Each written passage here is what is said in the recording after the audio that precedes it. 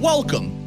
You're listening to Janesville Mobilizing for Change's Together for Change podcast, your source for local substance abuse prevention matters in Janesville and Rock County. Here's your host, Jane Goldberg. All right, and we are back with another episode of the Together for Change podcast. I know it has been a while since we've done an episode, but we are really excited. We have Carrie Kolinsky with us today, and she is from the Janesville School District, so she represents the school sector. However, she is much more than that. Carrie is one of the founding members of JM4C, and she has had such a pivotal role in where our coalition is now. So welcome, Carrie. Thank you for being here today. Thank you for having me. All right, so to get started, do you just want to give a little background and history of JM4C? Absolutely. I was here from the beginning. 22 years ago, I was hired by the School District of Janesville to be the Alcohol and Drug Coordinator. Mm-hmm. After I got the job, I asked my boss, well, what exactly will I be doing? And she says, well, I don't know. That's up to you.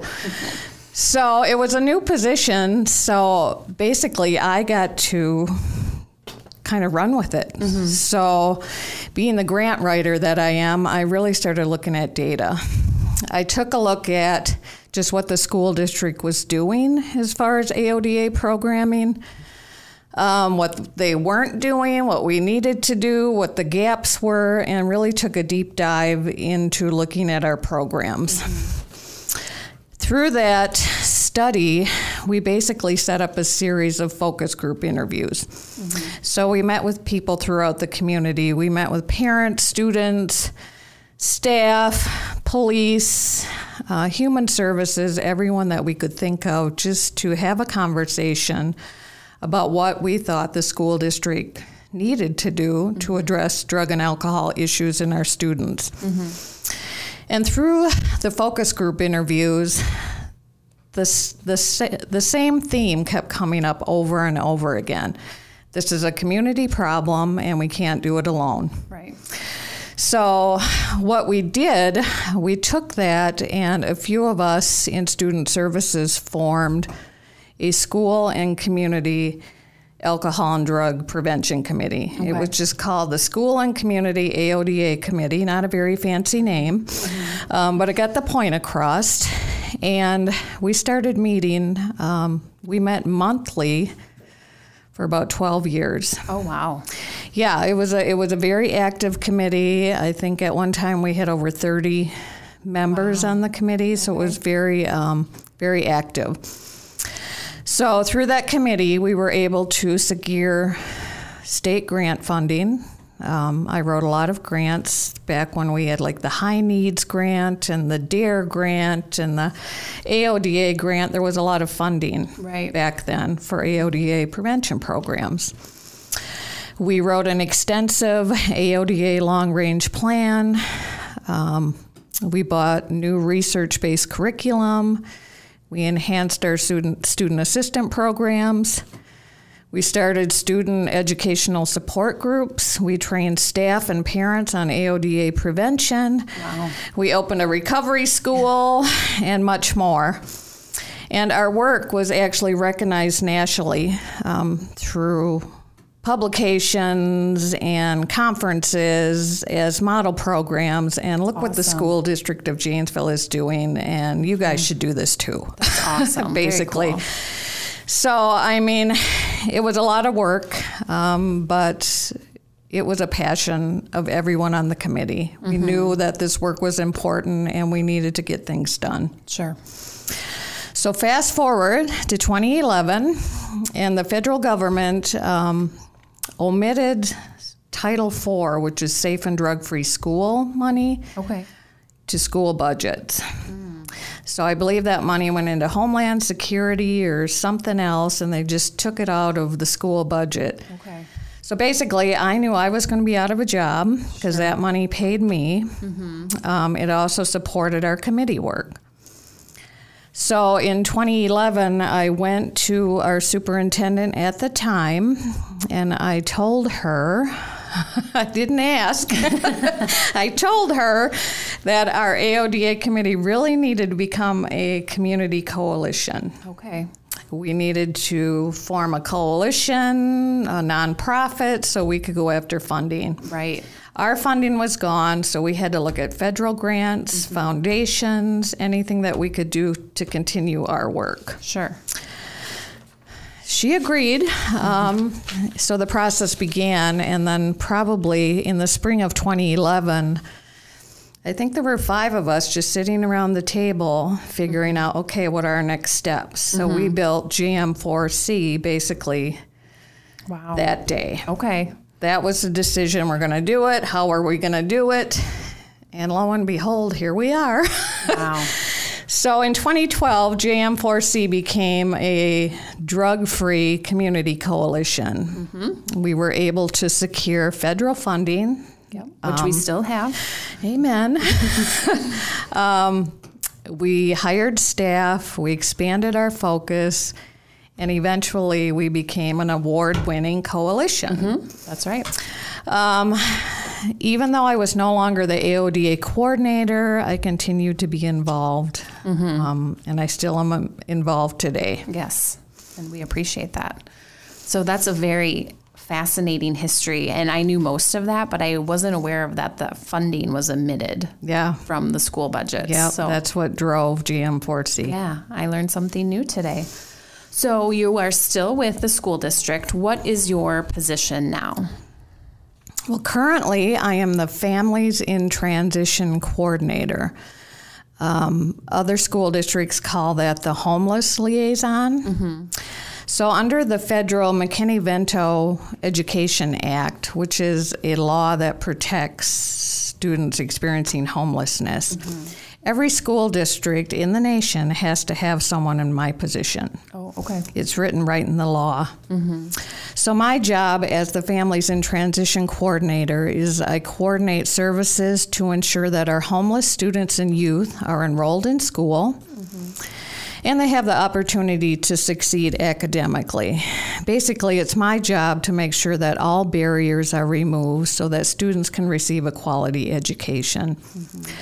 I set up services for children experiencing homelessness. For example, free lunches. I waive all of their school fees. I set up transportation. Get them any item they may need for basic needs, school supplies, snow pants, boots, you name it. Right. And I work with community partners through, like for ECHO and Project 1649, through outreach, referral, and coordination. I'm also a grant writer, so the district may pay me a stipend here and then to write grants for the district beyond my job title. Sure. For example, the mental health grant we secured. Recently, I wrote a grant with Project 1649 for youth homelessness. Okay. So spring is usually grant writing time for as me. we know. As you know. It's not over yet either. Yes, exactly. All right. So the school district is one of our probably strongest partnerships in our coalition. We do a lot of work in the school. Can you talk about some of the strategies that we implement? Sure, you bet. Well, the Drug-Free Community Support Program is really focused on preventing and reducing youth substance use. So the school district works with JM4C on such projects as, let's see, Red Ribbon Week. I think that is a week that students really look at taking a pledge of being drug-free. I think a few years ago we planted red tulips around many of the schools. I do remember that. That was quite the day. Yes, a lot of tulips went in that Yes, day. so as you're driving by, like Wilson Elementary School and I think Jackson, if you see red tulips, that was for Red Ribbon Week. And the kids actually planted those, but that's just a reminder for them to remain drug-free. Yes. And a reminder that they took that pledge. Yep. We also work to educate parents and school staff. We have, JM4C has a display called Hidden in Plain Sight, which we create a teen bedroom to educate parents and student staff or staff maybe what to look for in a teen bedroom to indicate that the youth may be experimenting with alcohol or drugs. I know JM4C has attended a lot of our family resource fairs to have, things put out on tables. Parent-teacher conferences, those types of things. Yeah, absolutely. I know JM4C has a What's in My Vape cart, which offers a display to educate parents and staff and students on vaping and what is actually in a vape. And I think the fun JM4C project that we do is the Reality Maze, which is a lot of fun. It's called the Teen Reality Maze, and you could probably talk more about it than I could, but it's which 8th grade students go through a series of risk-taking scenarios that give students real hands-on experience on what some of the consequences could be if they make poor choices regarding alcohol or drugs. Yep. You said it exactly right. So we just finished up. We did 2 already this spring. We were back in person, which was really exciting. We were at Franklin and Edison middle schools. So it's great because we get a lot of community volunteers involved. We had the police department, the fire department, some nurses from Mercy Health. So it's just great to see the students interact with those volunteers. Yeah, it's always a lot of fun, and I always try to participate in 1 or 2 if I can. Just to interact with the students. Right. So, and then finally, JM4C offers a brief intervention prevention program to our middle and high school students called Teen Intervene. This program offers students who violated school rules as far as vaping or alcohol or drugs, or they violated an athletic code.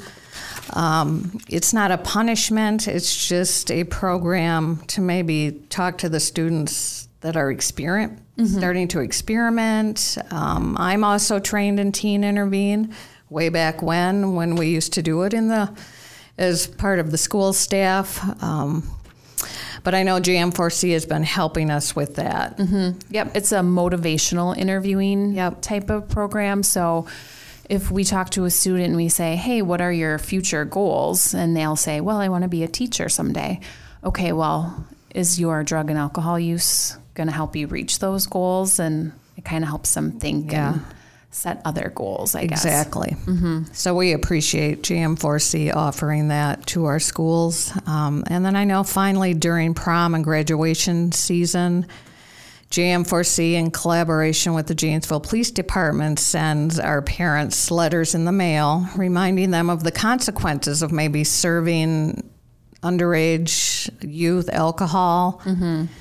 And the letter requests that parents do not provide alcohol to youth at graduation parties during prom time, which has been very successful, I believe, because I've had a lot of parents reach out to me and say, I really appreciate that. Oh, good. Yeah. I know that they do get opened because they are mailed in police department envelopes. So that's always a good sign that, something is going to be open. Yeah, I remember because when my kids were in Craig High School, I got the letter and I knew it was coming, but still when you see Janesville Police to the parents of, I'm like, oh no. Yes. Thanks to Chief Moore for his partnership with that. Excellent. And is there anything that we can do to help support the schools to stay engaged in prevention work? I know that they are super supportive of our efforts, but is there anything that we could do differently for them to see us as a resource and maybe seek us out? I think that will be part of my job to really promote and remind the school district that JM4C is here. I do appreciate everything that JM4C does for the schools. And the schools can support JM4C, by being involved in collaboration. I'm lucky because I'm on the board, so I know what's happening in the coalition, so I can go back to the coordinator of student services, and I have her ear. So I think it's just keeping that communication open so we can collaborate more. Okay. Yeah. Excellent. And we know that you are very busy and involved in the community, but why do you stay involved in the coalition's work? Honestly, Jane, I guess I see JM4C as my baby. It's part of my legacy. Sure. And before I was involved in the schools, I was an alcohol and drug counselor, and I worked in the addiction field, and I've just seen how bad addiction can be. Right. I've seen it ruin lives, affect families, and I think that's why I like prevention so much, because if we can prevent any person or student or family to go down that road of addiction, I think, that's what we need to do. Right. And if we can offer any family members some tools or parents to maybe help talk to their children about substance use, that maybe we could prevent future consequences for their family. For sure. Yeah. Absolutely. And I think that saying is so true. An ounce of prevention is worth a pound of cure. Exactly. So that's really why we do what we do. So it's important work. All right, so we're kind of closing in on our time here, but I just wanted to ask you, what is your favorite memory of JM4C? Anything come to mind? So many. I would have to say it's all the incredible people that I've met through the years. I mean, all of us working together to make a safer community for our youth. We've worked hard, but we've also had a lot of fun in the process. A lot of activities, and I remember all of the faces the past 22 years, and I want to thank them for all of the help, because truly we can't do it alone. This is a community. And I also want to, I think about going back to the 5 of us sitting around that table in 2011, just talking about what JM4C could be. Yes. And in reality, it's that and more than I could have ever hoped for. Wow. So thank you, Jane and Zandy and staff, for taking our vision and continuing it all these years. That's awesome. Thank you, Carrie, for being here with us today. All right, well, that wraps up another episode. Stay tuned for another one coming soon.